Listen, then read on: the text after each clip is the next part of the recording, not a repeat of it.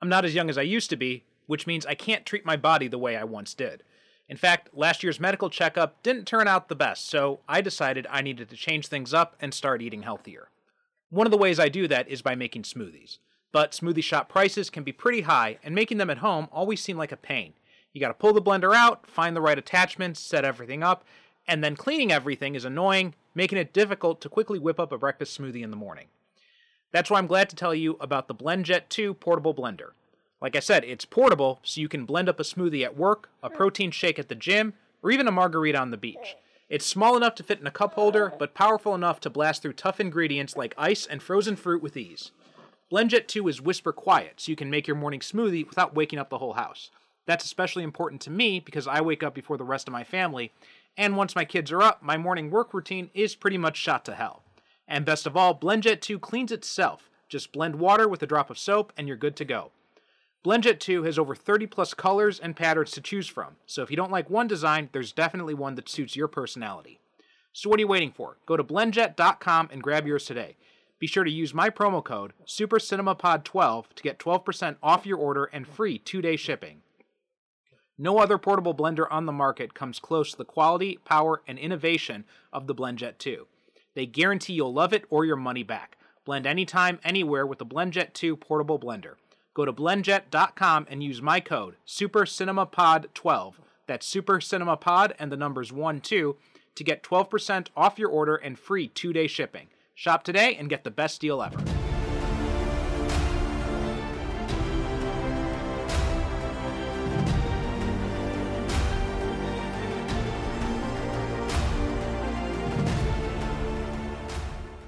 Okay, but why would Nazis from 1945 want to crash my wedding? Crab legs. They were delicious. Well, Iris has a point, though. If they're out of time, they would have targeted the military or law enforcement. Tommy was plucked from 5 years ago and put in the Prometheus wardrobe. That doesn't make any sense. It does if we're not dealing with an anachronism. Visitors from another Earth? Well, there are more than one. There are 52, actually. So I'm hard-pressed to think of one where Nazis are ascendant. I can. There's a 53rd Earth, and it's called Earth X.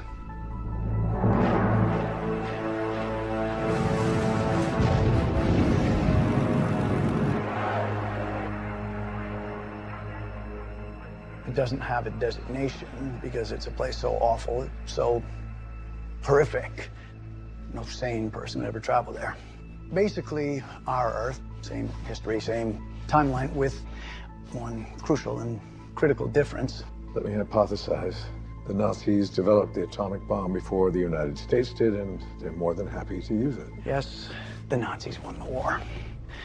In New York, London, Paris, Moscow, all obliterated. The SS set up outposts not only all throughout Europe, but also all throughout the Americas. And Hitler continued his brutal reign, aided by prime ministers and presidents sympathetic to him, until his death in 1994. Now they're not happy ruling just one Earth. God, this is making me physically ill. Yeah, my stuff's behind me. We have to find them. I mean, do you think they're using the breach to hop between worlds? That or they're operating from a staging area somewhere in Central City or close by. Well, good thing we have a metric ton of smart people in this building. Don't worry. Let's get to work on finding our new friends from Earth X. Earth X.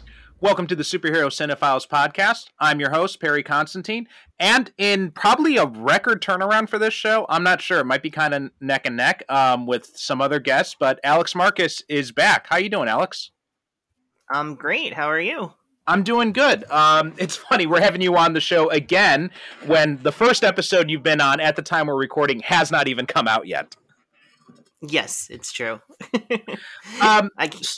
It just goes to show what a great experience we had together that we want to have a rematch even before anyone gets to hear it. Absolutely, yeah. I was not expecting when you said that you'd like to be on the show again. I wasn't expecting you to schedule it so quickly. So this is a nice surprise. But anyway, I don't think we have to remind people of who you are. So let's just jump into it and talk about. Is there anything that's really kind of catching your interest at the moment? Anything that you're really interested in? Movies, TV, comics, books, video games, whatever it might be. Yeah, well, not to place us at the exact moment in time that we're recording this, but next week, Succession, one of my all-time favorite shows, is coming back. So I'm mostly excited and anticipating the return of Succession. But I will give a shout out to Ryan Johnson's Poker Face, the TV show starring Natasha Lyonne that's on the Peacock network in the US. Really fantastic show, really fun kind of balance of a murder mystery of the week versus some serialized elements, and just like the most high quality version of a show that we're used to getting at a much lower quality. So really recommend checking that out if you have the chance and have access to Peacock, which I know not everyone does. Yeah, I mean, I can access Is it on the premium service? It is, yeah. Okay, that's the sticking point for me then, because I don't want to pay for Peacock.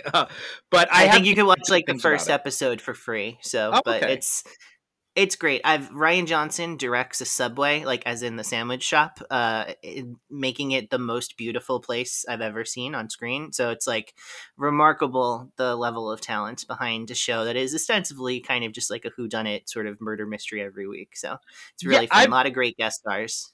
I've been hearing a lot of good things about it from various podcasts and chatter on the internet, and I've been hearing a lot of people kind of say like it's a new take on the Columbo concept, where the viewers know who committed the crime, and then we go along with the characters to try and see how they figure out how it ends up getting solved. Yeah, it's essentially a show that in 3 acts. The first act, you meet the characters for that week, the kind of special guest stars, and you get to know the characters, and you see the murder, and you get a sense of why the murder takes place and by whom it is. Then you move into act 2, where you rewind to the clock and realize that Natasha Lyonne's character has actually been around in the background of all of these events from the beginning. We didn't know that she was there, but now we turn the lens towards her and we see what she was doing there and what type of emotional, personal investment she makes with some sort of she always has some sort of connection that she makes. Either she becomes friends with the victim or with someone that the victim cares about or something along those lines. And then so you catch up with her and see where she fit into everything. And then the third act is her solving the murder. And what's really interesting is that she is actually kind of on the run herself throughout this. So she is not able to just kind of like call the cops and be like, hey, I found a murderer. So she also has to kind of find interesting ways in which to inflict justice on these people, which is also a fun kind of reveal at the end of each episode. Okay. Yeah, that sounds really interesting. I got to check the streaming services here, because sometimes some of that stuff that's on NBC or HBO in the States, it'll usually end up on one of the major streaming services here in Japan, like Netflix or Disney Plus or Amazon. But the season is still in progress, right? Or is it finished? Nope, it's all finished. All 8 episodes have aired.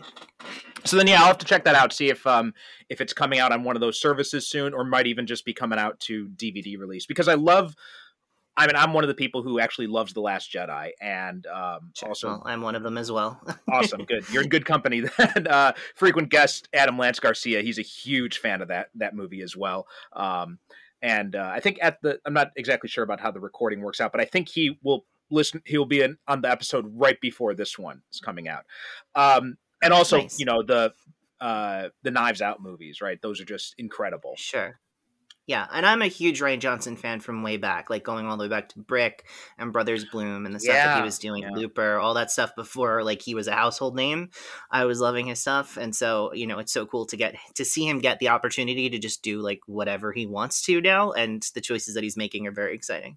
Brick was just incredible. That's just like it is. It still blows me away how effortlessly he was able to adapt Red Harvest and put it in a high school setting, basically doing what Kurosawa did with Yojimbo, but now he's moving it to a completely different setting. And it's one of those things that it's like, imagine Yojimbo or Red Harvest or Fistful of Dollars, but it's set in a modern day high school instead. It doesn't seem like it should work, but it does. it seems like it should be terrible when you hear that pitch. You're like, oh no, what a disaster that's going to be. But it's so excellent. Yeah. And, Joseph Gordon-Levitt, of course, the star of that film, the star of Looper. And we also he has a really fun role in one of the episodes that Rian Johnson does direct of Poker Face. So cool. Definitely worth seeing. Yeah, he plays a bit of a not great guy, and he does it very effectively. Yeah, I mean, I think Brick was probably the first instance we had of him being like taking him actually really seriously as an actor, if I'm not mistaken. Yeah, it was that, and it was Mysterious Skin, which was another indie from around that time that really put him to the test as far as like a dramatic actor. And that was kind of like those two roles back to back sort of helped kind of establish him as like, oh, he's not just a kid from Third Rock from the Sun and Angels in the Outfield. Like, he's a real actor we need to take seriously. And I wish he would do more stuff because I've always been a fan of his. And my daughter's wandering around in the background here. But anyway, Jogo fan also. Yeah, maybe we'll find out. Okay. But anyway, today we're talking about something a little bit different than Rian Johnson. We are talking about Crisis on Earth X. This was one of the CW crossovers that they did. Long back in one of the early episodes of the show, we covered Crisis on Infinite Earths, and I've always maintained that these crossover events, they're basically like movies as well. And so when we talked about Crisis on Infinite Earths, and it's funny, at the local DVD store that I go to here in Japan, they have these available as movie compilations, essentially, where they've got all the episodes. They're separated by title cards, a little annoying, but they do have them all bundled in one DVD. So that's kind of nice. Yeah, that's awesome. I know that when they aired, the year that Crisis on Earth X aired, if you went on the CW app, it was available to watch like that as if it was its own miniseries for basically like the whole year.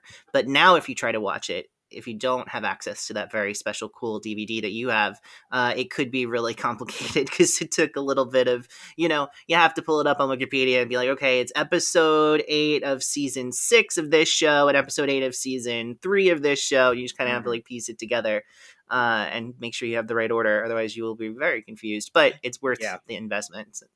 I agree. Yeah. So let's not spoil where we're headed. Well, I mean, it's for a movie that's a few years old. I'm pretty sure everyone listening to this right now has already watched Crisis on Earth X, or they had already given up on the CW stuff long before that. So it's I don't think we're going to be breaking anyone's brain here when we talk about this. But before we jump too much into Crisis, let's talk a little bit about the CW shows. And correct me if I'm wrong, but you were not really as much of a comic book guy. You came in more through movies and TV into the superhero space. Am I right? That's correct. Yeah, I can count on one hand the amount of physical comic books I've ever read in my whole life. But I grew up on the sort of like Fox Kids animated like TV shows of Batman and Spider-Man and X-Men. And that was kind of like my gateway. And then, going into the movies with the X-Men and Spider-Man movies and, then the MCU hit. And I've been... Now I host 2 separate podcasts on on comic book characters, so it's become a pastime. But yeah, I did not read any comic books, and that made the DC stuff a little bit more of a confusing for me because I definitely had less of a basis of understanding for this sort of wider DC event like a Crisis on Earth X or Crisis on Infinite Earth. So that made watching this probably a new experience compared to what some people who maybe have had expectations for what it might be like going in. Right. So let's talk a little bit about those CW shows. How did you jump into them? Were you on board from the very beginning with the first season of Arrow? Did you jump in later? And, are you still invested or have you fallen off? Well, at this point, they are really just the kind of, it's like the Al Pacino meme of like every time I think I'm out, they pull me back in.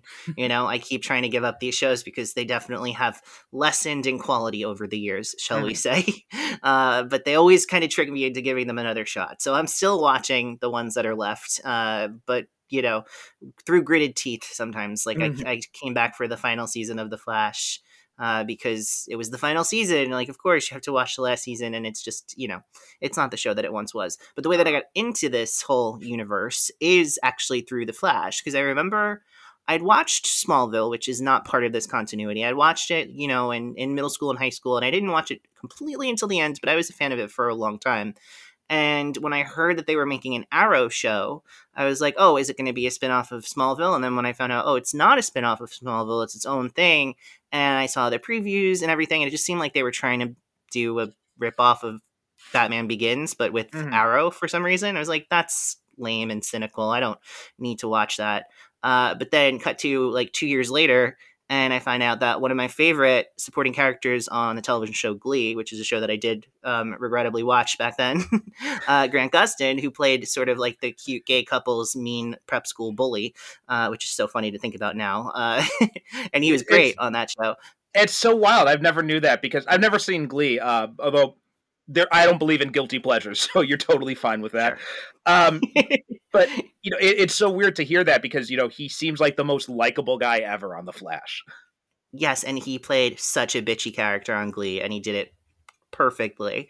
And so I was excited. I was excited that he was getting this opportunity, and I was excited that he was going to get to play such a different character. And I had heard that he had already appeared on the Arrow in the same role, but I didn't see that, but I heard it was like well received. And so then when The Flash came out and it got really good reviews, I was like, okay, I'll watch The Flash. I don't need to worry about Arrow. I'll watch The Flash. And then the way that these shows work, you know, it's like they're like these like multi-tentacled monsters where like eventually you just get sucked into all of them. So with all the crossovers, they all worked perfectly on me and eventually like talked me into giving Arrow a chance. And then I caught up with Arrow, and then I caught up with Supergirl once it moved to the CW, and I really liked Supergirl. And then I was in and out on Legends for a lot of the show. I would kind of like pick and choose when I would watch that because it was really kind of, I mean, that show has been 12 different shows before it was over.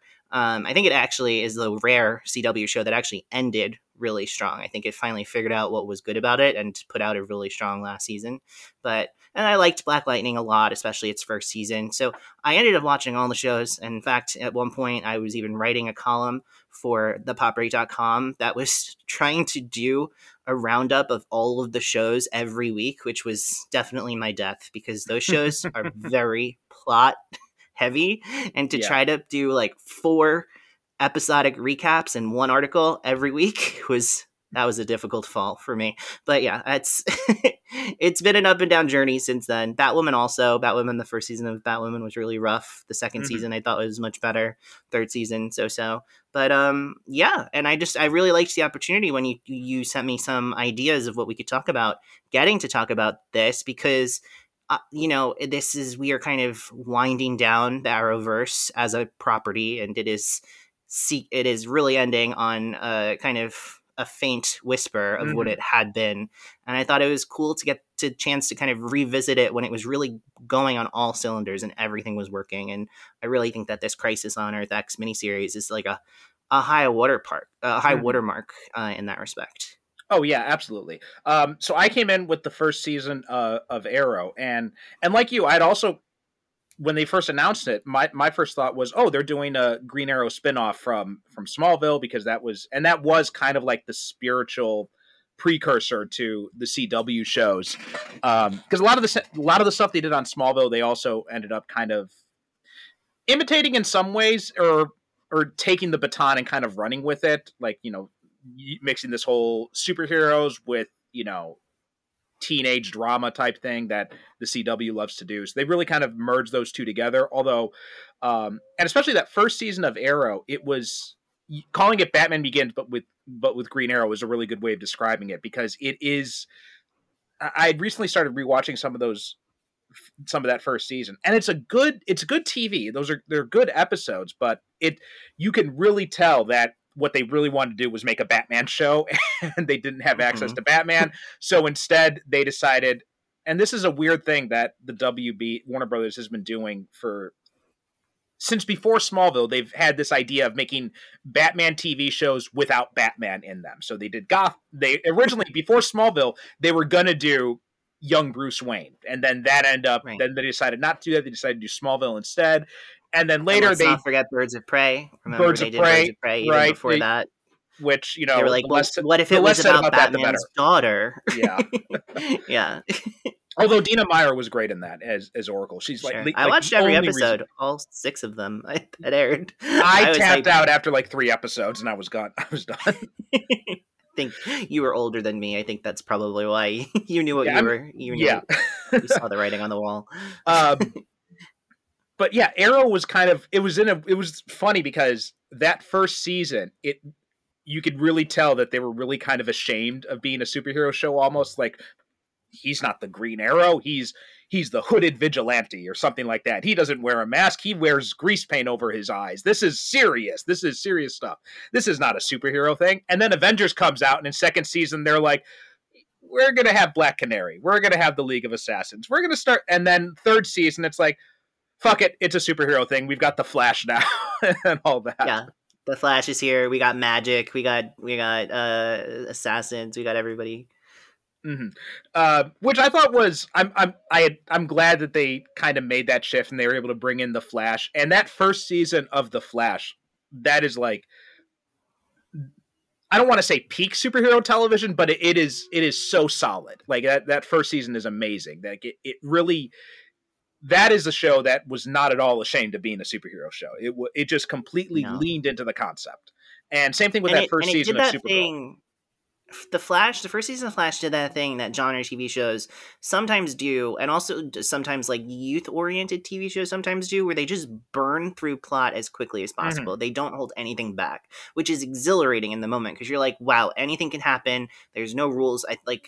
This is a weird comp, but it's really similar in the sense of like the OC. When the OC first came out, it was a show where it was just like they put out like 26 episodes in their first season, and they did as much plot as other teen shows would have done in 4 seasons, right? Because they were just going like boom, boom, boom. Every episode there were new revelations. There was pushing it to the limit, and you felt like anything could happen. And The Flash was really like that in its first season. And I think ultimately you found out why shows don't typically do that, because then they ran out of runway, and then it became increasingly difficult to match those exciting heights. But that first season, I remember the mid-season finale of the first season of the show, where there's like this moment where like a giant tidal wave comes and takes out all of Central City, and Barry has to go travel back in time to save everybody. And you're like, this is happening in the middle. This is happening on episode 8 of this television show. This is insane.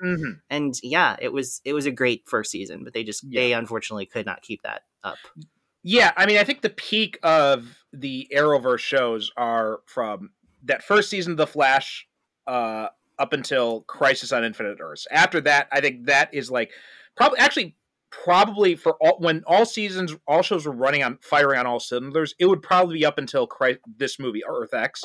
And then the shows definitely diverged in quality after that. But, you know, I still thought I was still enjoying The Flash and Arrow for the most part.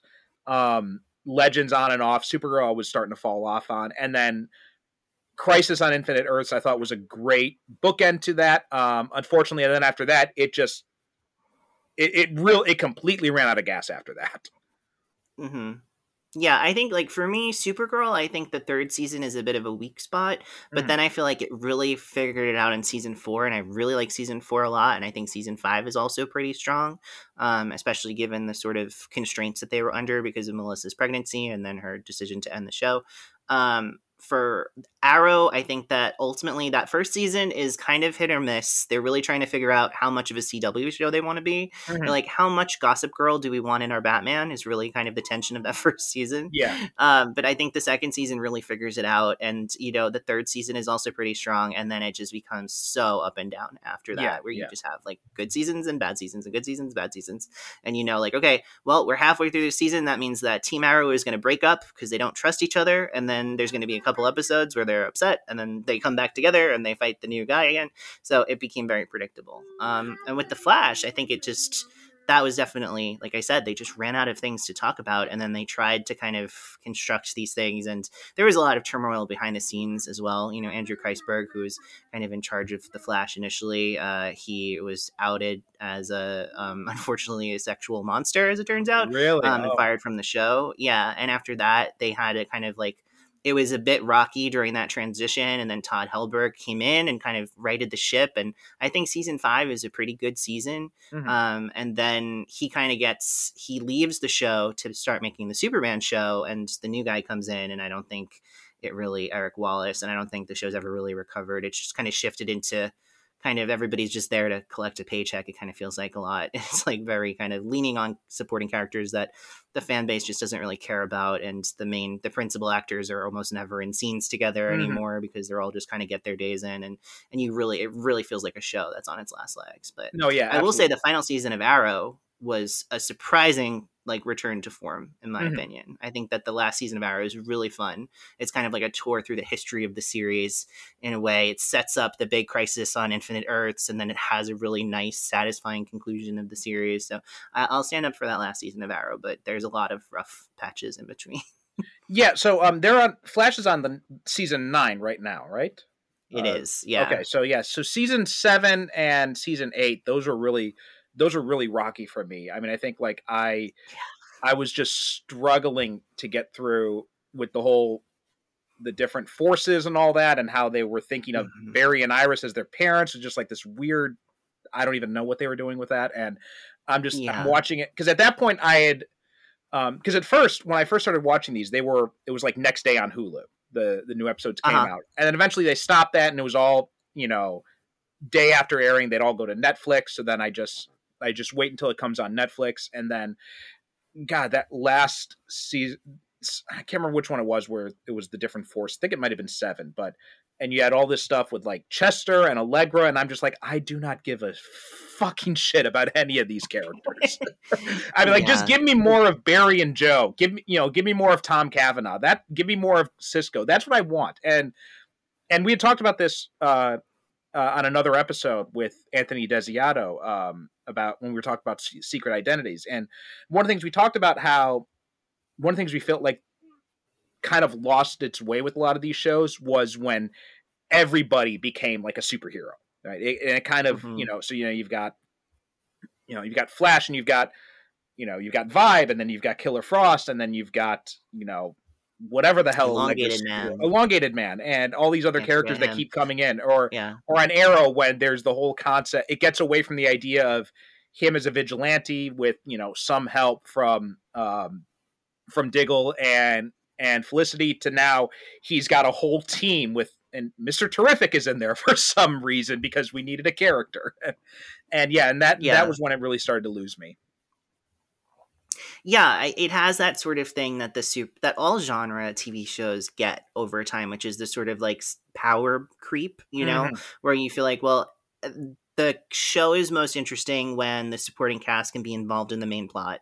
So there's only so many ways that you can contrive, having a medical emergency for Caitlin to be involved in, right? So eventually, if she's going to be involved in the main plot, she's going to have to get powers, right? And if Cisco's going to need to be involved in the main plot, he can't just be behind the computer, being like, I created an algorithm every single episode. So you need him to get powers. And then it's all of a sudden now, the team is just way too powerful, and the person who you're supposed to be most invested in is getting overshadowed. And so then you have to kind of pull everything back. And the dismount of that is oftentimes very rocky. And I think we see that in Arrow and in Flash and in Supergirl too, had that same problem. It just eventually everybody gets superpowers.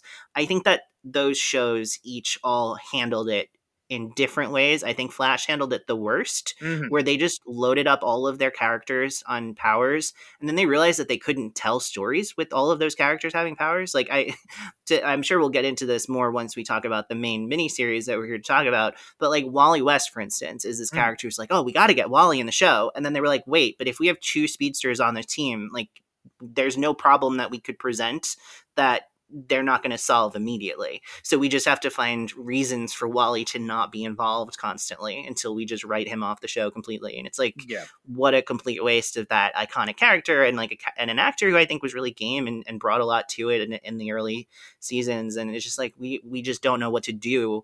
We can't make plots that actually deal with all of these powers and it doesn't feel ridiculous. I think Arrow did it better.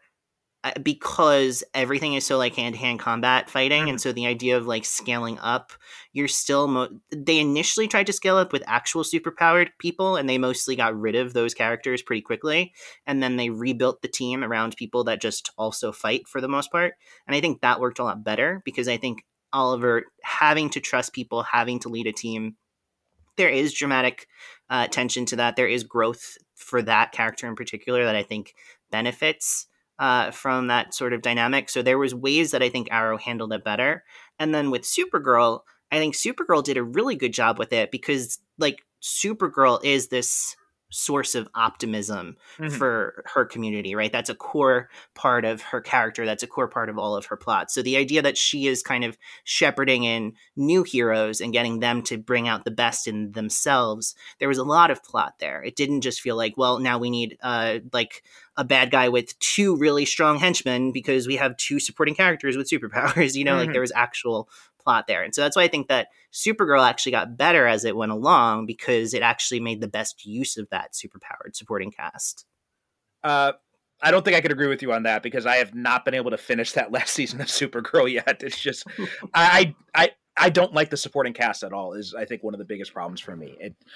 Whether they handled well or not, but I just like, you know, got Brainiac 5 and Dreamer and all those, and like I miss it back when it was like Wynn and James and Cat Grant, and that was the supporting cast I definitely liked a lot better. And yeah, we definitely differ on that, because I definitely like Dreamer and Brainiac better than Wynn and James. James Olsen, man, that's a character that show just did not know what to do with. It made me laugh when I saw in this series it opens with him being murdered, because it was like, yeah, they never knew what to do with him.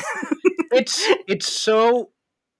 I think what they did with James is really kind of indicative of the problem that the show had with a lot of these characters, was just like, we don't know what to do with them. Let's put them in a superhero costume, and that's kind of what. Yeah, that was kind of their go-to for almost every single show.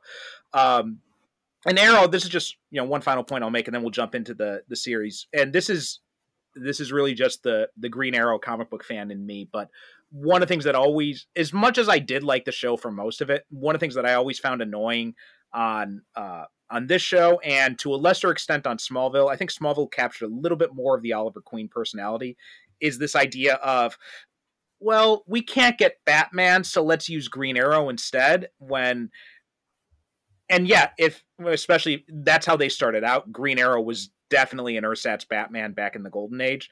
But when you get into like the Silver Age and what Neil Adams and Denny O'Neil had done with him, they really reinvented him as this social crusader character. And that's the Green Arrow I like best. The guy who's basically, you know, Bernie Sanders with the bow and arrow is how I always describe him. And I wish we could have seen a little bit more of that in the series. And there are points when it seems like they're starting to lean in that direction, because I've been, you know, on and off in the background, I've been rewatching that first season on Netflix, and there's definite like social commentary going on in there, and I can see like the whole class warfare struggle, and then it's just like they get so close, they go right up to the line, and then they pull back, and they go back into the Batman territory, and that's my personal thing just on it.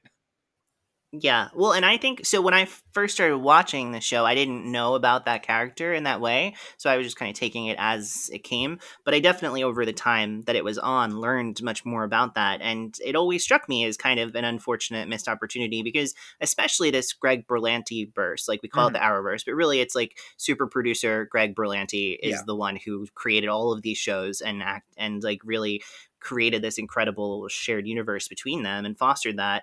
And he has very progressive values. He populates his shows with a really diverse group of people, putting them front and center. We're getting to see brown and black and Asian and American people in superhero roles. We're getting to see queer people and trans people in superhero roles. We're getting these stories like this one, right, which is about like fighting Nazis, and it came out the year after Trump was elected. It's not a mistake, right? Like this is all part of the message that they're selling. Having, you know, the Green Arrow as like socialist vigilante would be perfect for that universe, right? But I think ultimately that wasn't what they initially were willing to do, right? And once they had the clout to do it, I think they were just kind of locked into Stephen Amell. And, you know, I think that Stephen Amell can be effective in this role. but I think he's limited in what he can do. Yeah. And I don't know if he had the range to pull off what he would have needed to if he was going to be a more political character. It's so ironic where you've got arguably the most progressive hero, the most politically progressive hero in the DC universe. And on these shows, his show is the least progressive of them. Yeah.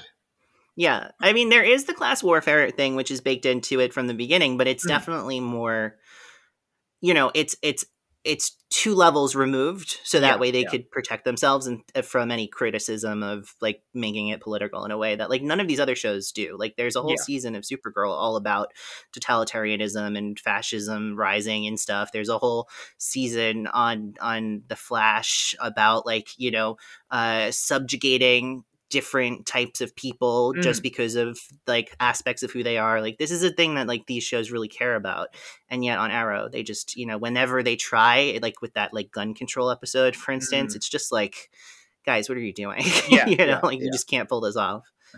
Okay, so let's jump into Crisis on Earth X. So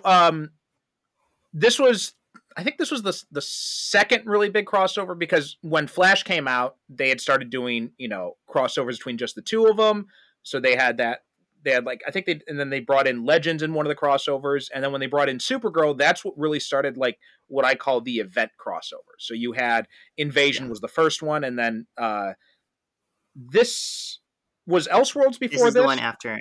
No, Elseworlds weirdly comes after. You think in the way that it's scaling up that Elseworlds would have come first and then this, but that's not how it goes. They actually, because they use Elseworlds as a little bit of a downbeat crossover to set up Crisis the next year, right? So this actually comes before all of that. Okay, yeah. So the trajectory is super interesting because when Flash first came out, the team behind the 2 shows really thought that they would be able to cross over characters all the time. And they were like, we'll have these casts just constantly shuttling back and forth Vancouver and into each other's plots, and it's going to be great. And they realized very quickly that like the realistic demands of a production, like a TV production, make that like impossible. And so they very quickly gave up on that idea. And in the first season of The Flash, they had one week where there was a big crossover where the Flash came to Arrow and then Arrow came to the Flash, but they were completely separate episodes. And then the next year, which would be the second year of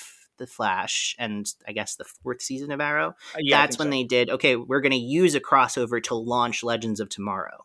And so they had a big 2-part crossover event that kind of sets up the Legends of Tomorrow team, which then was also kind of like a backdoor pilot for that show. And then that show starts the following year. And then you get Supergirl involved with the Invasion storyline, which was always funny because they said like, oh, Supergirl is going to be on it. And they told us that the miniseries was going to start with Supergirl. And then you just have a full normal episode of Supergirl. And then in the very last minute of Supergirl, Barry and Cisco pop out of a bubble and is like, Supergirl, we need your help. And everyone was mad. But it's a fun miniseries outside of that. And then you get here with Crisis on Earth X. Yeah. So even though this is the 4th crossover event, this is like the first really true crossover event with all the series coming into it. Yeah, we're all 4 active shows. We're fully involved for all 4 episodes, and you had main characters from each of the shows, and they were telling one coherent story from episode 1 to episode 4. Yeah. So this is the first big one, and it brings in the Earth X, which is basically the Nazi Earth in the multiverse, and they come in and they invade during Barry and Iris's wedding. And before we jump too much into it, what did you think of the crossover, the movie at the time when it came out, and how's your opinion on it rewatching it overall? So I was so excited for this when it was airing originally. I was like, I can't wait for the first episode, and like every episode that came out afterwards, I was like glued to my TV right away watching it. So I really was excited by it, and I thought for the most part, it did a really good job of meeting those expectations. I remember feeling like maybe it got a little slow in the middle. Maybe there were some choices that I didn't necessarily love, but overall, totally exactly what I wanted from the crossovers. Rewatching it now just this past week, I was really surprised by how effective it holds up. It really, I picked this because I felt like this to me felt like a high watermark, like I said, of the whole project, right? And watching it, I was worried, like, well, maybe that's just kind of like nostalgia goggles, you know, a little bit. Mhm. But no, it's really well built. You know, they're really smart about the character pairings that they use. They really take the time. There's really good pacing across the 4 episodes where they are willing to use the whole first episode basically to set up all the character dynamics, which is impressive. You know, there's that big fight scene at the end, but outside of that, it's all just, you know, putting in the time to invest in the characters and the relationships, so that way the next few episodes will pay off in a way that works. And I was really impressed by the patience of that and the willingness to really commit to the project. And yeah, they did a really nice balance of the character pairings and keeping a coherent set of storylines that we could track across the 4 episodes that all have satisfying conclusions. So yeah, I was really impressed. I really enjoyed it. I will say, I was surprised to find that I definitely liked this a lot more than Crisis on Infinite Earths, which I also liked at the time, but I think this is much better done than that.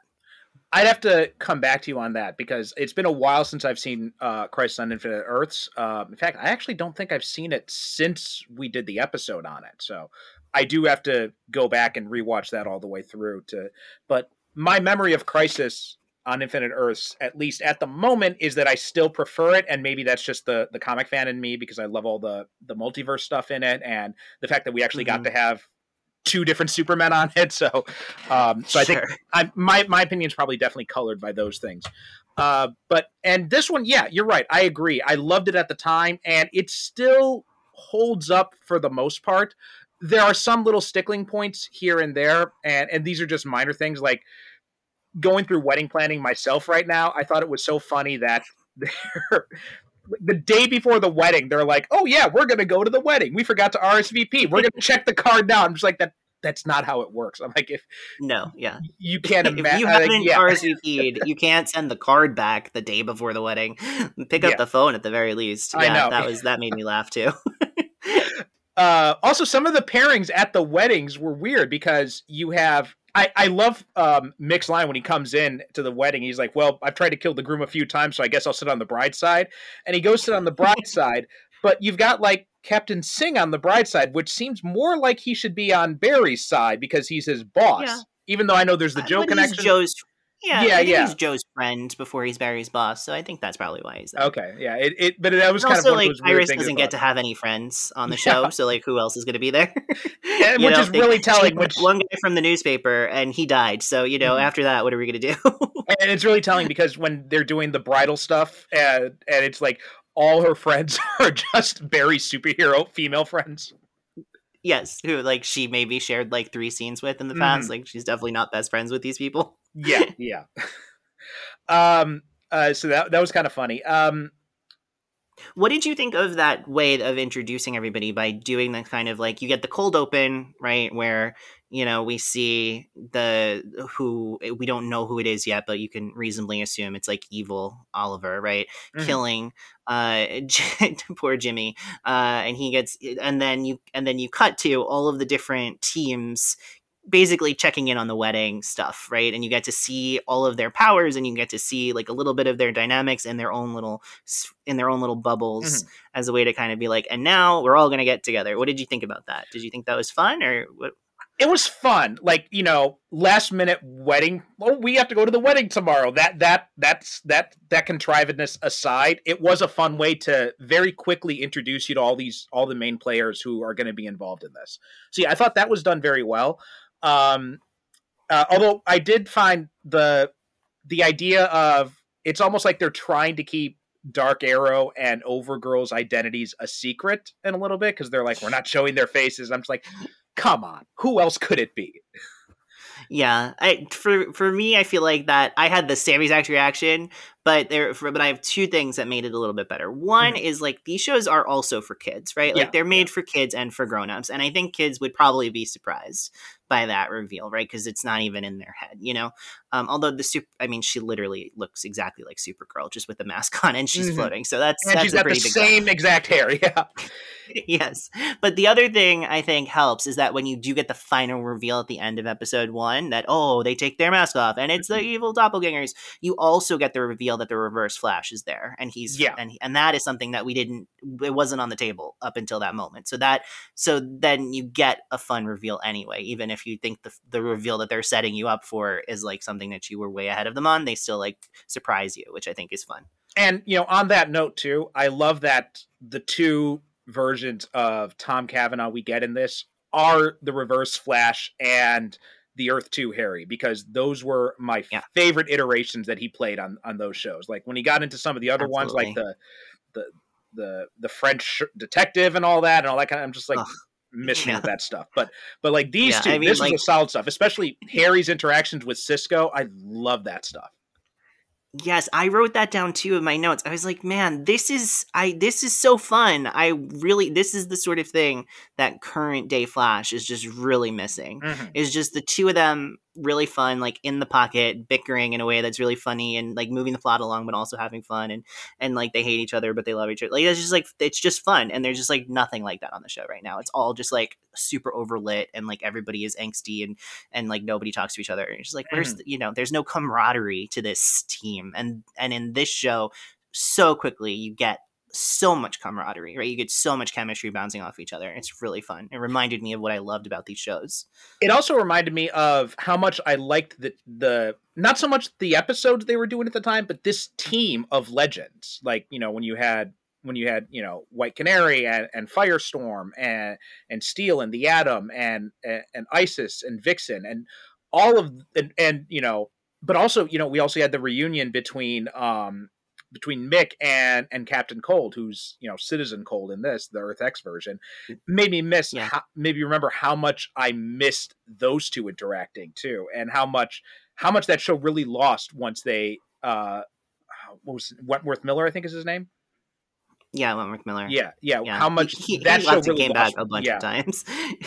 Yeah, but it was just in these short appearances. Every time he came back, and I'm just like, oh man, I wish he would stay around this time. And it made me realize how much I missed seeing him as Captain Cold on these shows, because he was one of the perfect castings on these shows. Well, because he is just Wentworth Miller is so talented at being incredibly campy, and yet sliding that real actual pathos underneath it, so that way there's something there, right? Like these shows sometimes leaned into campy in a way that was maybe not always the best, and it just felt kind of like too sugary sweet. But what he was so good at is it's like there's no doubt about it, he is giving very campy, over the top line readings, but underneath it is this kernel of like a real person that is like broken and wounded and you actually care about, and that's just really hard to pull off. And it was a loss when you lost that for the Flash, and it was a loss when you lost it for Legends. Yeah, and also just like the way he delivers those lines too, not only the pathos thing you mentioned, but he's got this almost slightly snarky delivery of I don't even know how to describe it, but it's just he's see sneering it in a way that's just so perfect. It's so great. I love him so much. And I love that they let him be gay in the crossover. That was really fun because the actor is gay in real life, and that was nice to see. Yeah, and I mean, he plays the character in a way that is consistent with that. Sexual orientation from the beginning. I could say as a gay person myself, I felt seen from the beginning. So it was nice to get to like make the subtext text. Finally. Yeah. So all that stuff I loved. God, the Firestorm stuff. I was really disappointed when they had. We found out that Robbie Amell wasn't coming back, and they'd killed off Ronnie Raymond. And so then when they brought in Jax at first, I wasn't as invested in him. But in Legends, I actually kind of grew to really like what they were doing in that. And I miss having those two on that show too. Like that was another interaction. Then when we see Isis and Vixen and to a lesser extent Steel and in the Legends episode, I'm like, oh God, I remember this. This was like when Legends was, again, it wasn't the best. It was never the best series, but this was one of those periods when I was far more invested in it. And over time, how long did you stick with that show? Did you stick with it till the end? No. What was the last season? Was that 5? No, I believe they went 6 seasons. 6. So I think I could be wrong, but I think I lasted to 4 and part of 5, and I just haven't been able to get back into it. Just like with the last season of Supergirl, I just haven't found much of a need to. And I do want to see at least the last episode of it because I love Donald Faison, and I heard he's amazing as Booster Gold in the final episode. But well, whoever told you that is overstating it. He's in literally one scene. Oh, okay. So I would not watch the final episode for him. It's literally one scene, and it's like the cliffhanger scene of the. So he's okay. He can't be in it for more than 45 seconds. Okay. But I would recommend the final season of the show because I think that was it. Like this, like Legends. Not to go on a huge tangent, but you're right that this team was a really functional team, and then it slowly just completely imploded, right? Mm-hmm. And it took them a few years to kind of rebuild the show. But when in that final season, I think they found a really great balance of characters and relationships that were really great and matched the new tone that they were going for in a way that worked. And something that I think was very effective, and it was mostly because of budget reasons, but I think they made the most of it for the story, is they were, for the most of that season, they're stuck in one time period in the past. And it's like they at the end of the season before, their time ship blows up. And so the whole quest of that season is to kind of like create a new time machine before like they get found out as time travelers, basically. And so they're stuck in one place for a full season, and they get to have an arc throughout that. And it really helps like make you feel much more invested in the relationships and the dynamics and everything else, instead of the sort of constant, like every single episode we need to be in a new place in a new time and like try to, that sort of episodic thing, I think could sometimes get a little tiring, and results definitely varied. But I really liked that last season. Okay, I'll have to give it a try then. One of the things too, I always felt like was a missed opportunity, especially after Earth X and Crisis on Infinite Earths, is, I mean, I think one of the things that would have made, and this is again just the sci-fi comic geek in me, I think I would have liked it a lot more if it was more like Sliders, where it's, instead of going to different time periods, they're going to different multiverses. I think I would have enjoyed that a lot more. I think that would have been a lot more of a creative use of those characters and what they could do. Yeah, I think that they weren't allowed to do that because the Flash, when the Legends of Tomorrow was happening, the Flash was all in on multiverse stuff. And I think that they were just like, they ceded that storytelling to the Flash show. That makes sense. In the same way that in the same way that they kind of ceded Aliens to Supergirl, right? Supergirl got to be the Aliens show. Flash was the multiverse show. Arrow was the crime show. Legends was the time traveling show, The time traveling, we're just throwing anything at the wall and seeing what sticks show. Yes. And Black Lightning kind of became very heavy on the social commentary stuff, even more so than some of the others. In a very effective way. Yeah. That's another one I have to catch up on because I've only seen, I think, the first two seasons of that. So that's a show that is just so hampered by the budget. Like, it's at a certain point, it's so clear that they were just like that their budget was slashed, and like the writers are really trying to make the most of it, and the actors are doing a great job. And every other action scene is just in like a sci-fi hallway that looks exactly the same, where you don't know where the ceiling or the floor is. You're just like, what is happening? So it's like that just was rough, but everybody was trying their best. It is kind of interesting too because that was almost like a proto Superman and Lois in a way, because that was at least that first season. It felt like it had like a much more serious, more mature degree of storytelling in it, and it wasn't really connected to the Arrowverse stuff really until Crisis on Infinite Earths. That's the first time they actually connected them, and up until that point, they're just kind of like, well, it's kind of connected, and they were kind of doing the same thing with Superman and Lois at the beginning, where they're like, Diggle's here, and it's kind of connected, and then once they get to the end of the second season, they're like, no, it's not part of the Arrowverse, it's a different Earth. Yeah, it's true. And unlike all of the other shows, Black Lightning was actually filmed in Atlanta instead of in Vancouver, and I think that also made for a lot more complications over time because they couldn't just like rely on the same 6 location shots that all of the shows get to go on. There's like one building that on all of the shows that, like, on Supergirl it's a corporate office, and on the Flash it's a museum, and on Arrow it's a bank. And you're just like, I know that building, I've seen it 6 times. So they couldn't capitalize on that on Black Lightning because they were just in Atlanta. So I think that they that made the budget cutting a lot more obvious over time, unfortunately. So another thing that I really liked in this show as well was in Crisis on Earth X was the one night stand between Alex and Sarah and how they handled that. I thought that was, talking about how progressive this show is when Alex is, mortified of the fact she had a drunken one night stand, and Kara is just like, you had fun, so what? Who cares? And I love that they completely didn't go into they went the opposite of the slut shaming route that usually happens in those types of moments.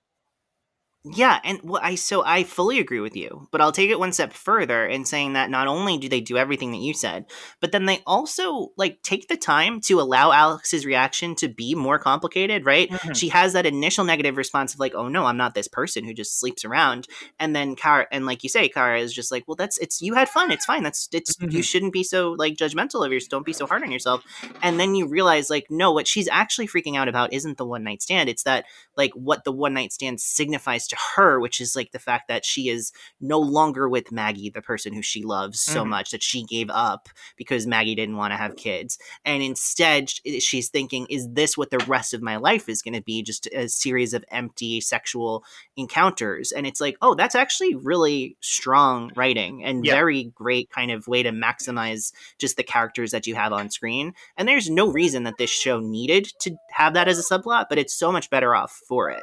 Right. Also, and I mentioned the Firestorm stuff too. I really enjoyed the stuff between Jax and Stein in this, and that whole push and pull that they were going through. And you know what? It's funny. I've seen this twice now since I got it, and once I think maybe last year when I picked it up, and then last night for this episode. Both times I forgot that this was when Martin dies at the end, and both times it kills me both times, because he's, especially because I lost my father a few years ago, so this is still very fresh in my mind, and I'm a father now myself, so all of that stuff was really ringing true to me. When he's talking about how he's going to retire, he's going to he's going to work on a project with his daughter, he's going to teach his grandson tell his grandson all about the stories of his adventures and all this. And then you have Jax, struggling over the fact that at first it seems like, he likes being a superhero, but no, it's really that he's kind of losing his dad again for a second time. Yeah. And all of that stuff I thought was handled very well. Yeah, and they gave it the space to breathe, right?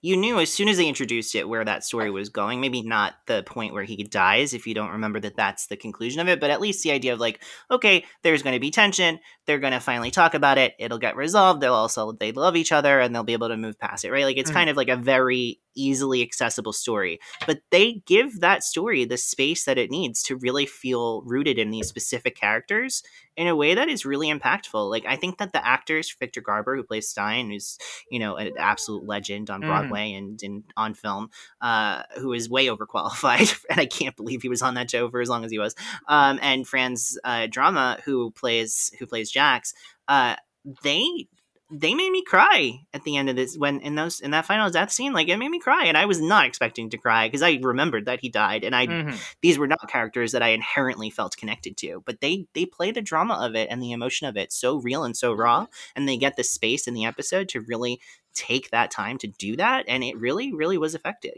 Yeah. I mean, Victor Garber, he was amazing in this series, and just this entire run from being on The Flash and then onto Legends, and he was. Him and Brandon Routh, I think, were my favorite parts of Legends in those early days.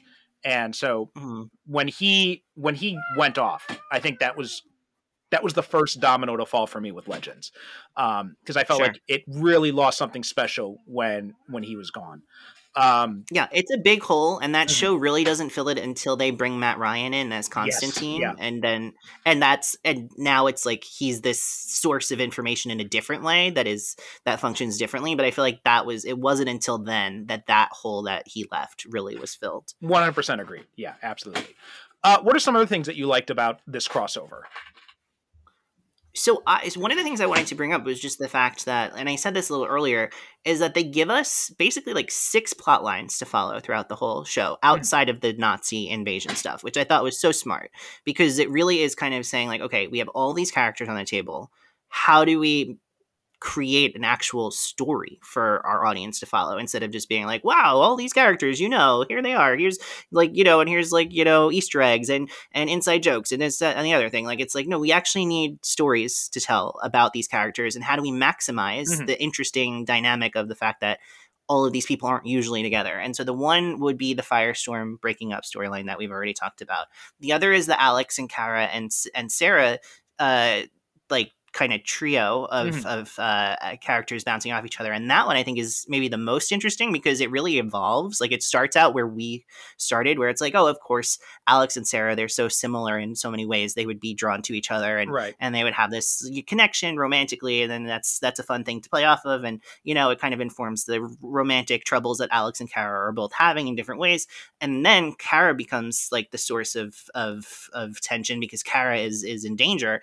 And now Alex and Sarah can really bond in a real way over that shared love of a sister in danger. And I thought that all was really well executed. And then there's the kind of like, you know, the Olicity marriage kind of subplot, which I think we'll probably be able to talk to. Yeah, more. I've got some things to say about that. I have a feeling you do. And then there's also like and then there's like Barry and Thawne fighting again, which is kind of like, you know, okay, I guess we're doing this again. But they at least take it seriously enough to help the audience, if you're not watching The Flash, know why he would be upset about this, which was good, I guess. And then the thing that I think was like a really fun runner throughout the whole 4 episodes was Rory and Caitlin Frost dynamic, where it's just like, it's mostly just for fun, but it's really fun to be like, oh, let's have the kind of curmudgeonly fire guy with the like young girl who shoots ice from her hands and have them bounce off of each other for comedic effect throughout the whole thing. And it works out well. So by the end, they're like kind of fighting together and it's fun. So I really liked that those were kind of the pairings that we were really focusing on, and everything else is just kind of operating around that and orbiting it in a way that was really effective. Yeah, I agree with that too. Especially, I think this is one of the best ways that they handled Mick, like the way he plays off different characters here. And I think this is one of the best uses of him. He's at his best in this like kind of role. He gets 1 million one-liners in this, and it's like a really high hit ratio, honestly. It's really impressive how many actually land. Maybe like the highest of his run, I think, in this one. I agree. I mean, he's on, you know, pun intended, he's on fire in all these scenes here. And it's funny because fairly recently I had done an episode on Blade Trinity where he played the villain in that, and it's just like, God, he was so terrible in that. And then going back and seeing this, I'm like, this is his sweet spot. This is where he belongs. Yeah, because he can hit that similar to his, you know, partner on screen, Wentworth Miller. Dominic Purcell can really hit that kind of campy, silly, tough guy act just perfectly. And in a way, we're like, if you transpose that into a serious story, I don't know if that would work necessarily very well, but here it's like, it's just pitch perfect. If you've never seen Blade Trinity, trust me, it doesn't work. I mean, well, everyone in the world has told me not to watch Blade Trinity, so I have tried to avoid it. They were right. It's just an awful movie. It's just to give you one. What are some things that spoke?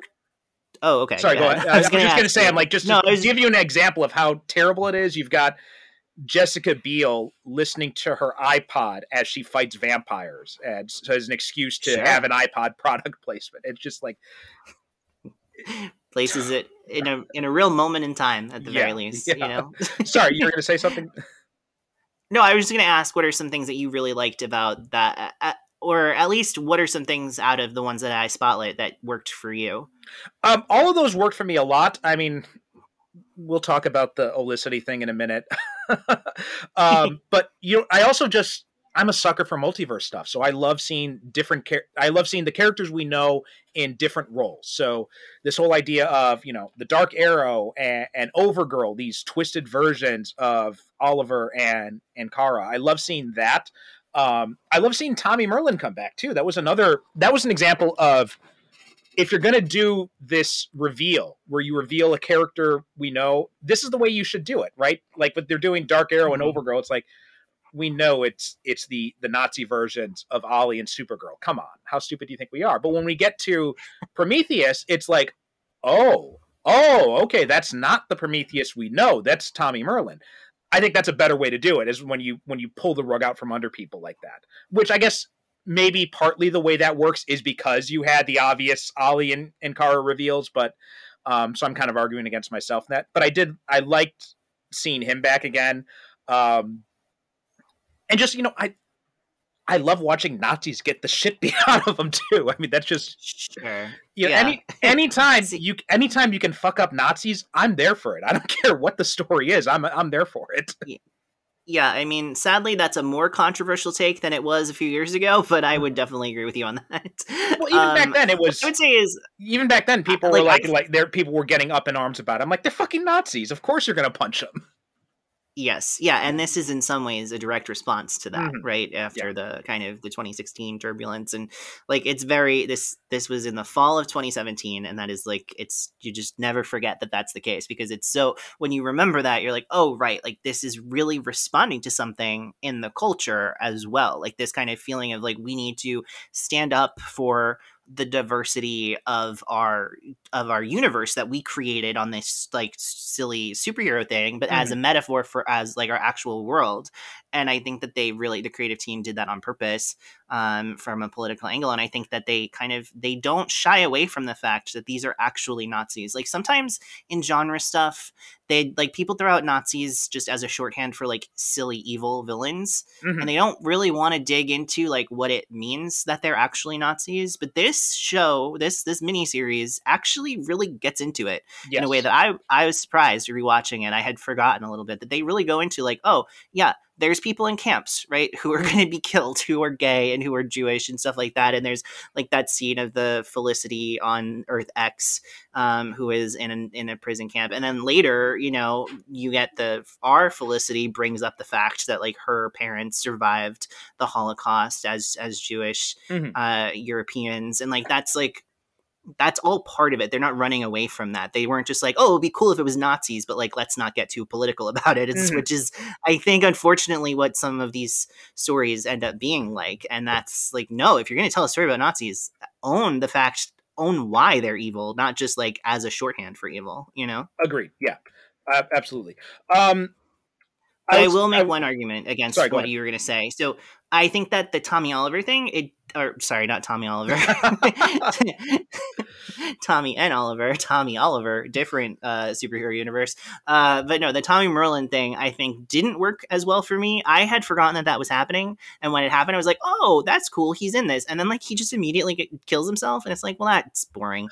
I think that what you're talking about is actually much better rendered later on in part 3 when Quentin Lance appears and he is a general of the Nazis, and you see this person who is if you've watched these shows, you've come to love and care about, and you're so invested in his complicated relationships with his family and seeing this twisted evil version of him who's willing to kill these people who look like his family. You know, that I think was really, really affecting. Yeah. Another thing too is you had mentioned the Barry and Thawne stuff. Yeah, it does kind of feel like a retread of what we've had before. It doesn't really bring anything new there. But at the same time, I just love Kavanaugh so much as Thawne, so any excuse to bring him back, I'm on board for that. And, you know, he's just, again, he's one of the, watching him back in that role was because I can't remember who they had playing him when Reverse Flash came back on Legends, but the original Reverse Flash before he had taken on Wells' appearance, but I just so prefer Tom Cavanaugh in that role. He's just his performance is just dripping with like sinister humor, and it's just like I love him in that role. Yeah, I fully agree. I think he's excellent. I think he's excellent in many roles on The Flash. I think the two that you highlighted earlier are his two best roles. I think he pulls off some of the other roles much better than you would expect. Like the kind of the Harrison Wells from the Earth where he isn't actually very smart, I think also is a completely different character for him to play. And I think he also does a really good job with that. And it suddenly like it reconstitutes the whole chemistry of the team in that season in a way that really works.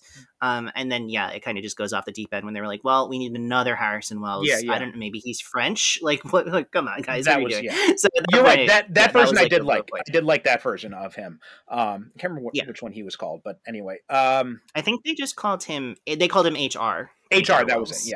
Yeah. He took a while for me to warm up to, but I did warm up to him a little bit towards the end.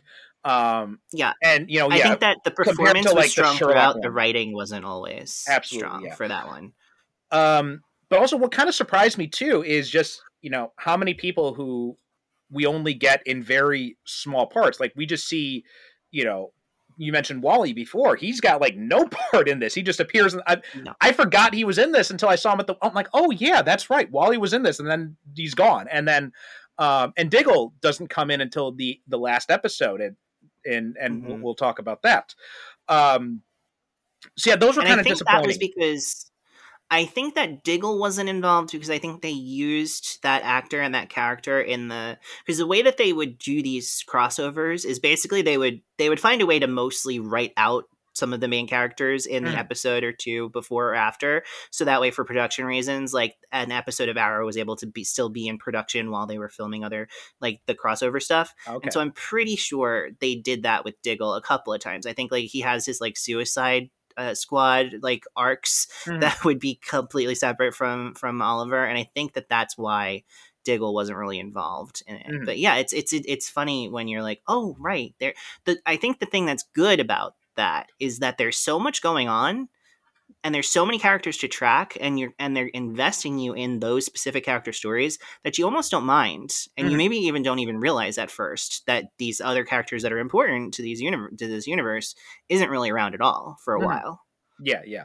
Another thing, and this is not so much a criticism of this, but one of the things I liked about Invasion when they did that is how each episode of it that was still kind of catered to that specific show that it was in. So when you had the Arrow episode, it was all focused on that dream sequence when Ollie and Sarah didn't become vigilantes. And so that was kind of a nice way to make it feel like an Arrow episode.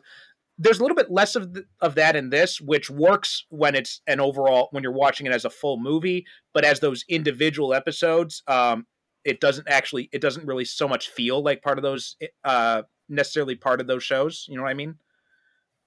Yeah, I'm curious how you feel, but for me, I think that I would prefer the way that this miniseries handles it versus the way that Invasion handles it, because it feels less distracting to me that like I can more easily buy in, I should say, that these are the group of characters that are on this mission together and the other people aren't around, and that's okay, whereas it's like, oh, all of a sudden it's the Arrow episode, so all of Team Arrow shows up and helps out, and then they all go away after and you're just like, wait, what? Like, why? Oh, because this was the Arrow episode, so they get to have more of a supporting cast, and it's like that is a little bit of a distraction for me. But I can see what you're saying in terms of like you're losing a lot of what makes that show special if you do it the other way. Yeah, I'm of two minds of it. Like, on the one hand, I do like that this feels like a more cohesive movie when you watch it in isolation. On the other hand, too, there's something to be said. I think there's a middle ground that you could find with that, and I don't think either version really quite kind of nailed it. I think the better way to handle these crossovers, though, is instead of, and I think Crisis on Infinite Earths kind of did this, right? Instead of saying, oh, it's Supergirl and it's Flash, instead it was just like, this is Crisis on Infinite Earths Part 1, this is Crisis on Infinite Earths Part 2, and I think where it's kind of like it's billed as a mini series within these shows is kind of a better way to do it. Crisis on Earth X did that as well. Oh, they did? That is how it was packaged. Yeah, and if you look on like Netflix, like if you go to Arrow, it'll say Crisis on Earth X Part 2, like when it's the Arrow episode, Okay, I was thrown off on that then because on the DVD I have, they have the episode title cards right before, so that definitely threw me off. Okay. Yeah, and like for when you watch it, like if you just watch it on streaming now, like you don't get the introduction to each episode with each TV show's like opening intro. You just get the kind of basically the MCU ripoff, Marvel Studios ripoff of Crisis on Earth X with all of the characters like flashing through the words. I also like some of the little Easter eggs they had in here. So there's that line when Kara tells Thawne that my cousin will come for me, and the person who rescues her is actually the Atom, Brandon Routh. So, which is a callback to Invasion when, because he played Superman years ago. And then in Invasion, you have this line at the end when Ray Palmer says about Kara, she kind of reminds me of my cousin. So there was that nice little callback to the fact that he's a Superman himself. And then that's a fun moment. Yeah. And then also when I love the line, reiterating the line from Superman 2, the one good thing that they had in the lesser cut of Superman 2 was when Superman goes to the Daily Planet and calls out Zod and says, "General, would you care to step outside?" Having Supergirl do that here, I love that too. Yeah, that's nice. That's the deep pull. I didn't even realize that. That's awesome. I picked out a different one where they kind of mention, they're talking about, I believe this is like evil Oliver talking about like how upset he is over what's going on. And he mentions like, I will blow that place to Kingdom Come. And it's like, oh, Kingdom Come, right? Because they're like evil superheroes. Like that's a nice little pull.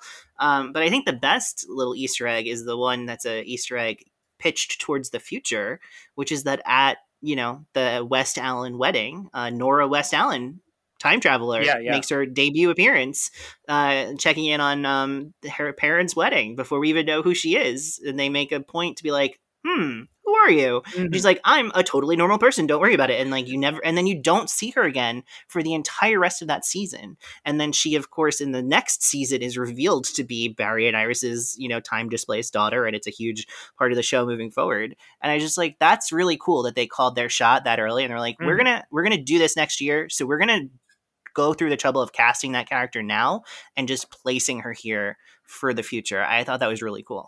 That was something else, because didn't that first episode, it was Supergirl, right? That first episode, which is which is kind of goes back technically a Supergirl episode. Kind of goes back to that point I was saying, where you've got this element that is so tied into the Flash TV series, but it's not even happening on the Flash episode.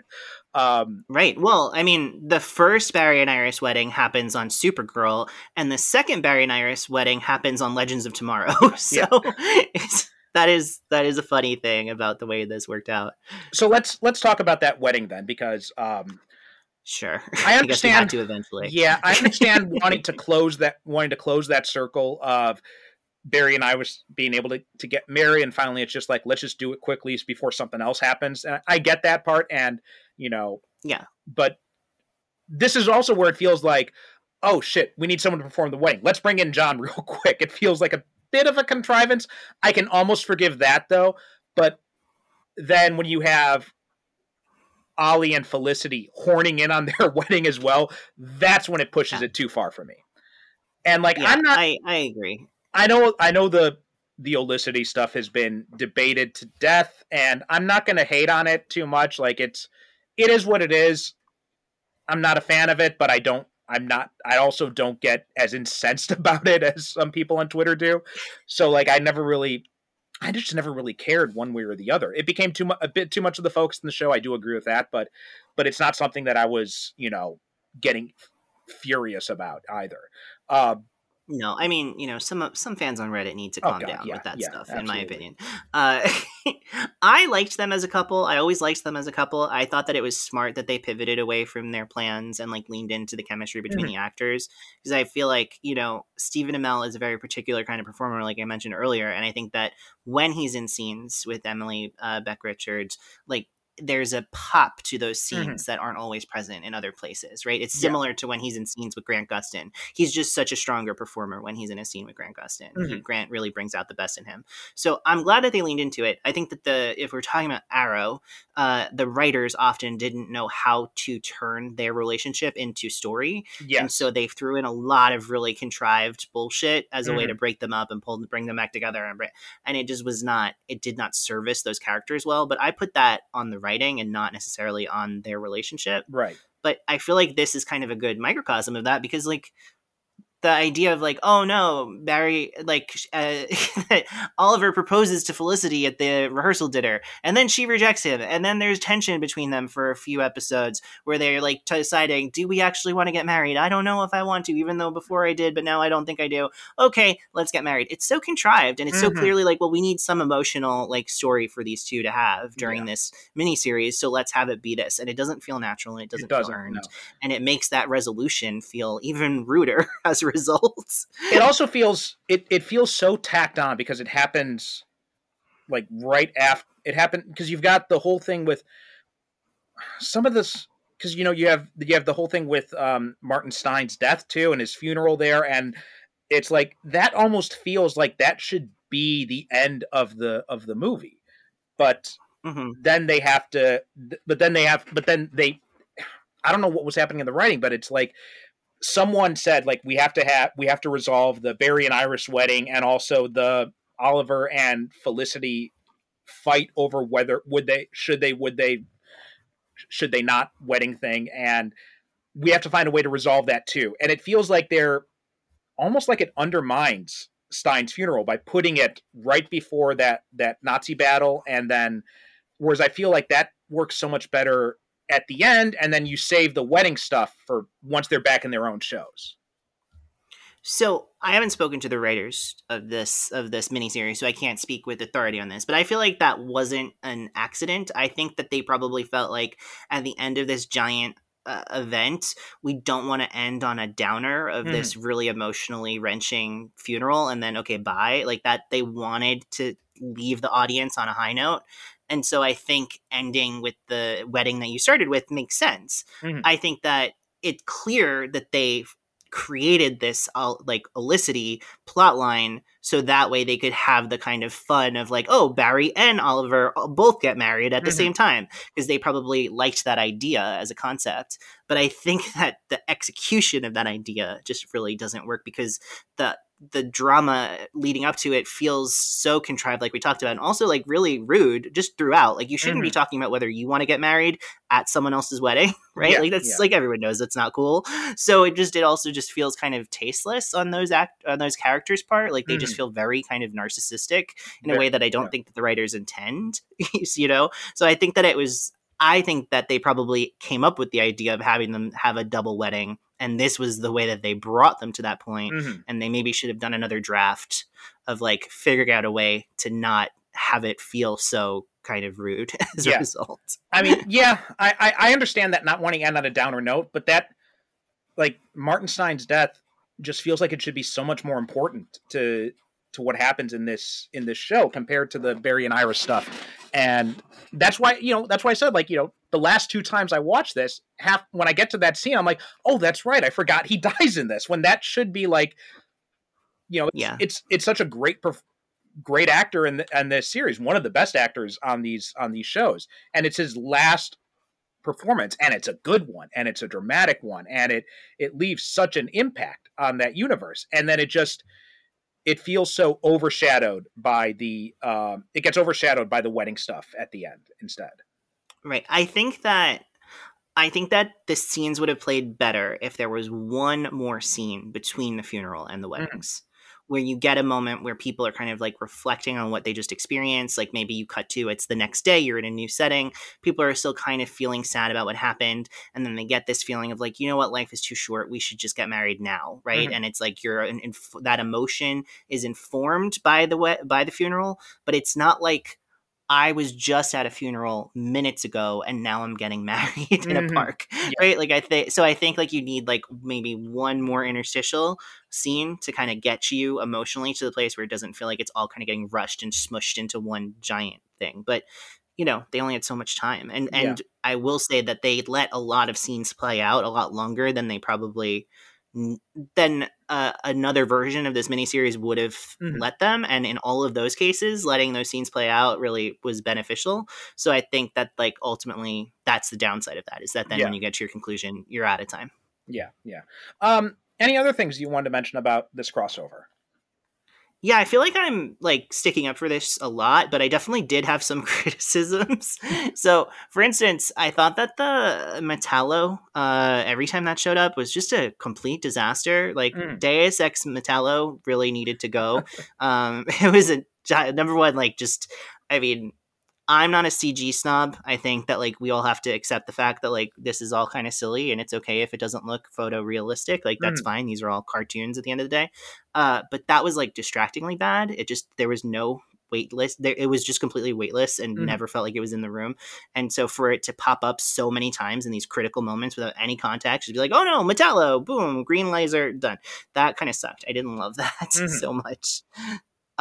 And I thought that the inclusion of the Ray was just really not well done. I liked him. I love Russell Tovey. I like that actor a lot.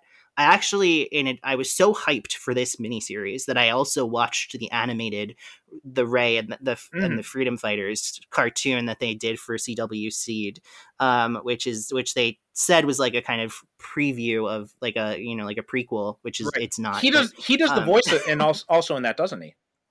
He does, yeah, he does the voice, and they really set that character up as like, oh, maybe he'll be part of the universe, and then he just never comes back, because I don't think that the execution of that was really great. I think that he did okay when he was in scenes with Wes, with Wentworth Miller, I should say, but like when he's paired with the Flash and they're trying to take down another robot, it was just like, I don't know if that stuff worked so well for me.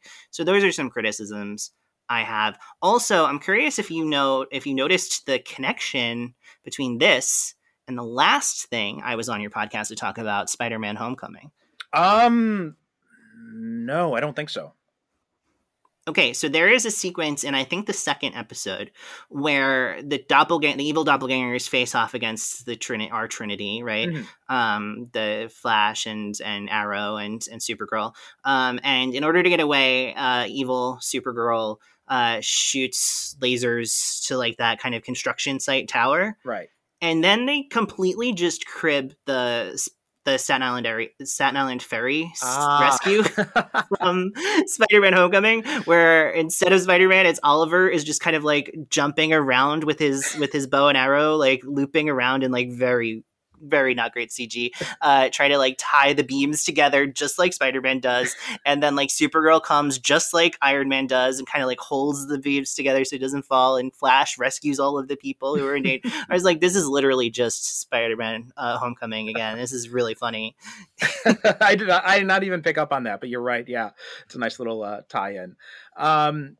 Were there any other things that I also found not to be too much of a Marvel Homer, but I found that like the final like action sequence at the end just felt so indebted to Civil War, Captain America: Civil War, and the idea of like, oh, it's heroes facing off against heroes like in a concrete space with like just a kind of crazy madcap kind of different pairings and stuff. And I thought that they did their best to make that fun and try to like capture that magic again, but it did give me renewed appreciation for what Civil War was able to do, obviously with a totally different budget and different, production constraints. So it's like a little bit unfair, but they're really drawing the parallel. So it's hard not to comment on it. Yeah, I give those things a wide berth because they don't have the same budget, and I think that was one of the criticisms I remember a lot of people had about Crisis on Infinite Earths, but I admire it for willing to take a big swing like that and do Crisis on Infinite Earths. Like, I never thought I would see a live action version of it, let alone on a TV budget. So I in fact, when they did Crisis on Earth X, I thought this is the closest we'll ever get to Crisis on Infinite Earths. And then when they did that stinger at the end, next year, Crisis on Infinite Earths, I'm like, or 2 years, Crisis on Infinite, I'm like, holy shit, they're doing it. Yeah. That was exciting in that moment. That was really exciting. Yeah. But so I guess my last question, I had one other nice thing to say about this, which is I really liked when in the middle of the whole miniseries, when it's just Felicity and Iris kind of like skulking about Star Labs together, like taking on bad guys. I thought they had like a really fun dynamic. They kind of balanced the sort of expositionary dialogue that they have to get through because it's a CW show, with the kind of fun kind of action beats and kind of like, oh, you wouldn't expect these two to be in this situation, and they like hold their own, and it's really fun. I thought they had a really nice dynamic. Yeah, but that goes back to what you were saying about. Sorry, I was just wanted to say that goes back to what you were saying before about finding some interesting pairings with these different shows, which is that was also taking it back to Marvel briefly too. That was one of the great things about Infinity War, right? Because when they found these different pairings, like you have Iron Man and Doctor Strange, you have Star-Lord and Iron Man, then you have all these different characters that you're matching them up and seeing how they interact. Rocket and Winter Soldier in that one brief moment too. Shuri and Rocket and Thor. Rocket and Thor, such a great pairing, which you would have thought that, Star-Lord and Thor, or then you get even Shuri and Banner in that one brief scene too. So you find all these really interesting pairings, and just give them a moment and let them breathe. And that was fun when they were able to find those really cool pairings here, like with Alex and Sarah, and or with Iris and Felicity in that one scene too. Or even just, the whole idea of the Nazi Ali and Kara, them being in a relationship. That was another interesting pairing because, in Invasion, Ali was very mistrustful of her. So we're seeing a flip side of that, and we're seeing a twist on that, but it's like 2 degrees twisted. Yes, I agree. I think that it's fun, and I think something that I like about this better than Crisis on Infinite Earths is that all of those examples that you gave felt fun, but they also felt like they were moving the plot forward. They felt like they were naturally occurring like interactions between these characters that weren't drawing too much attention to themselves. They were just nice little things to like kind of accentuate scenes. Whereas in Crisis on Infinite Earths, I think sometimes it just felt a lot more fan servicey of like, oh man, you're never going to believe the people that we got together in this scene. It's just like, and it kind of made everything kind of just stop. So that way we could do the fan service and then move on to the next thing. And I think that this does a much better job executing on that same idea. That's a fair point. Yeah, I think again, I have to watch Crisis on Infinite Earths again to see where I would rank it, but I think you're right. I think the character beats, based on my memory from Crisis on Infinite Earths, I think the character beats in these pairings felt a lot more organic in that way. Except the one exception I think I'd make is the Black Lightning and Flash meetup. I thought that was really well done. Yes. Which was, and that was the highlight of the show. And it's like a shame that we only got to see them one more time after that together because they had a really great connection on screen. Now I have a question to end things for you, which is, we didn't talk that much about the, evil doppelgangers of it all. I, for one, loved getting to see Melissa Benoist play evil Kara. I thought she had like a great time and it was really fun to see her. Are you at all disappointed that we didn't get to see Evil Barry? Now, I know that they specifically said they chose not to do Evil Barry because Savitar was the villain in the previous season of The Flash, which, spoiler alert, turned out to be Evil Barry. So they're like, we just did Evil Barry, well, we can't do it again. But are you disappointed that we didn't get to see like a straight up pairing of the Trinity against each other? Not really, because I agree. I think they made a good choice with that because it would have felt like, oh, we're doing Evil Barry again. And I thought it was nice to just focus on it. It really helped to solidify that relationship between Dark Arrow and Overgirl by just having them as the core two villains. And then you complete that evil trinity by bringing in Thawne, which is where he's not, he's someone outside of that. So I thought that was, it made sense for me the way they did that. I mean, another way to do it would have been to bring back Savitar, but I don't think that would have worked as well as Thawne. And so I think the way they did it, I thought it worked well. So yeah, I was fine with that. I thought that was handled well. And speaking of what you said about Melissa Benoist doing her, because one of the things I especially loved about her in Supergirl is just how infectiously enthusiastic she is throughout that show. And even in its weakest moments, like that's one of the things that kept bringing me back to it. So seeing her in playing this same character, but in such a dark, twisted version and doing such a good job with it, I was really, it really gave me a new appreciation for her acting ability. Yeah, they actually liked seeing her in this mode so much that they decided to do the kind of, what is that? The Red Sun Superman storyline, right? Right. From the comics in season 4, where you kind of get like some crazy thing happens at the end of this current season of Supergirl, where she actually splits off into two versions of herself by accident, and she doesn't realize, and one of them lands in Russia and gets kind of like brainwashed, or not Russia. I think it's some like slightly not Russian country, basically. Yeah. And just so that way they could have that more of that dynamic on their own show of like not like evil Kara versus not evil Kara, and they complicate it so it's not just the same thing again. But are there any other characters that you wish you did get to see an evil doppelganger of? Like we got Lance, we got Tommy, and we got the main villains. We didn't get really much of anything else. Like, are you disappointed that we didn't get any other doppelgangers? Just because it would be very much playing against type, I think it would have been interesting to see like a dark version of Ray Palmer. Because that would have been fun. We, especially like seeing him in like a Dr. Mengele type role or something like that would have been interesting to see how he would have played that. Because I think he would have had a lot of fun with that. Yeah, I think that's a good call. That's the only one I can think of offhand. Go ahead. Yeah, I like that they had Sarah not be there for a real reason, where like she was, because of her queer identity, the fatherland as it was, disposed of her, and that's why she's not there. But I think evil Sarah has a lot of potential, as it could have been fun. And I also think like, we got evil Cisco already on the Flash, so I know why we didn't get that.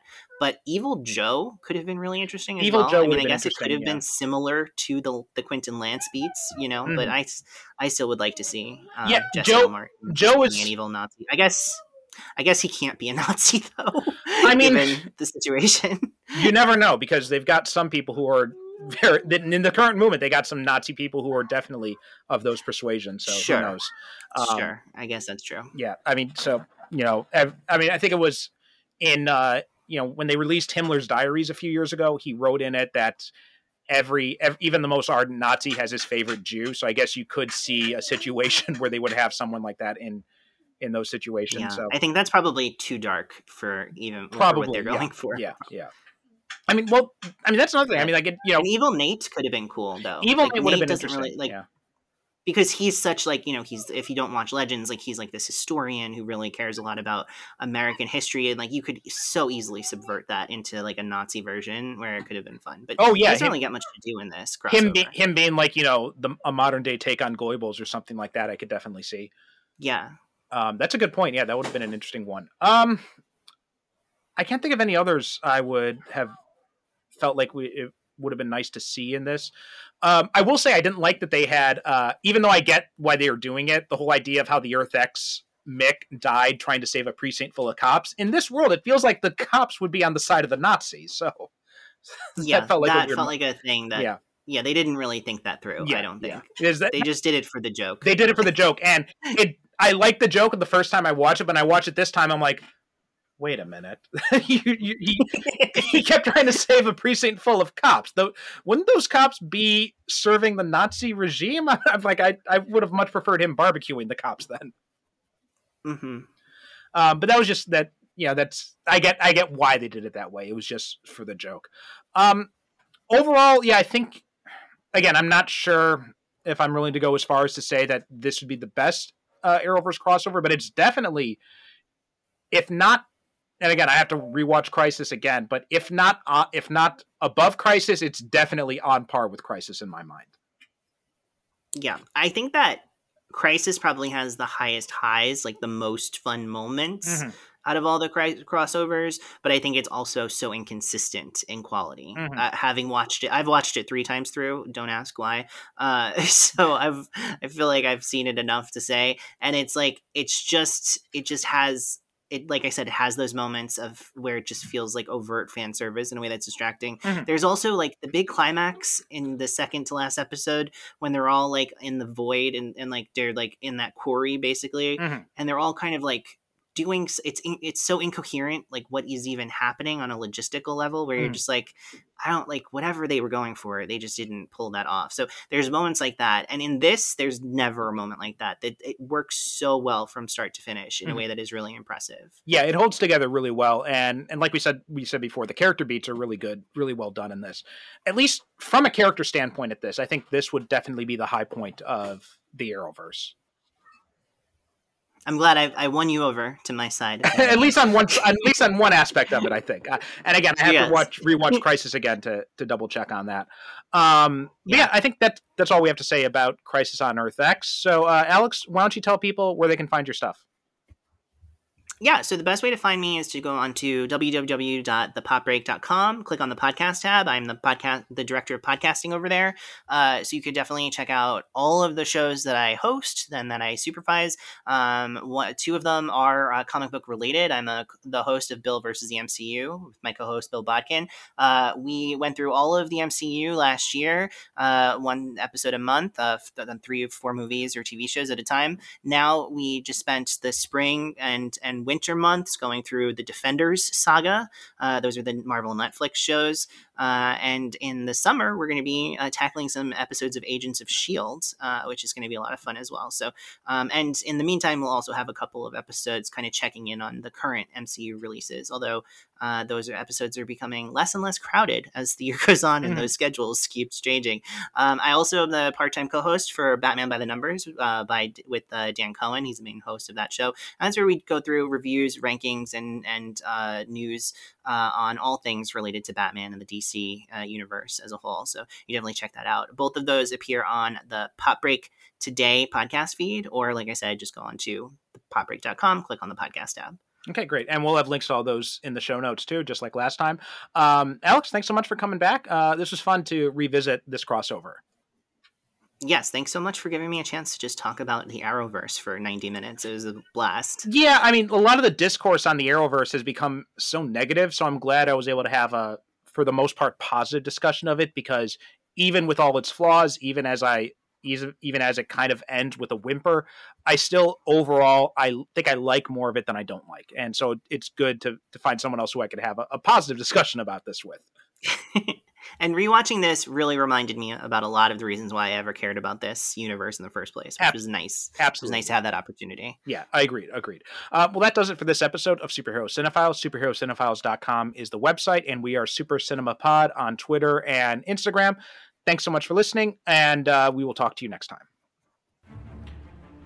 If you enjoyed the Superhero Cinephiles, then you'll also love my companion podcast, the Superhero Cinephiles Book Club. All my Patreon subscribers get access to this exclusive podcast where I review superhero comics and graphic novels. Not sure what comics you want to read next or what you should dive into? I've got you covered on that. I'll be doing reviews, recommendations, and also talking to you about useful entry points if you're interested in reading some comics but don't know where you should start. Plus, you'll get access to all episodes of the main show a week before everyone else. On all of this for as little as just $1 a month. All you have to do is go to patreon.com/supercinemapod and you can sign up at any subscription amount to get started. Thanks so much for your support, and please don't forget to rate and review us on Apple Podcasts or wherever you get your podcasts.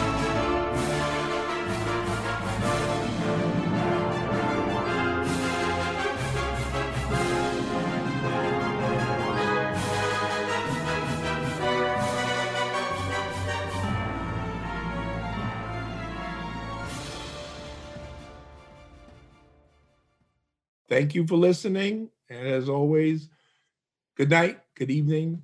God bless.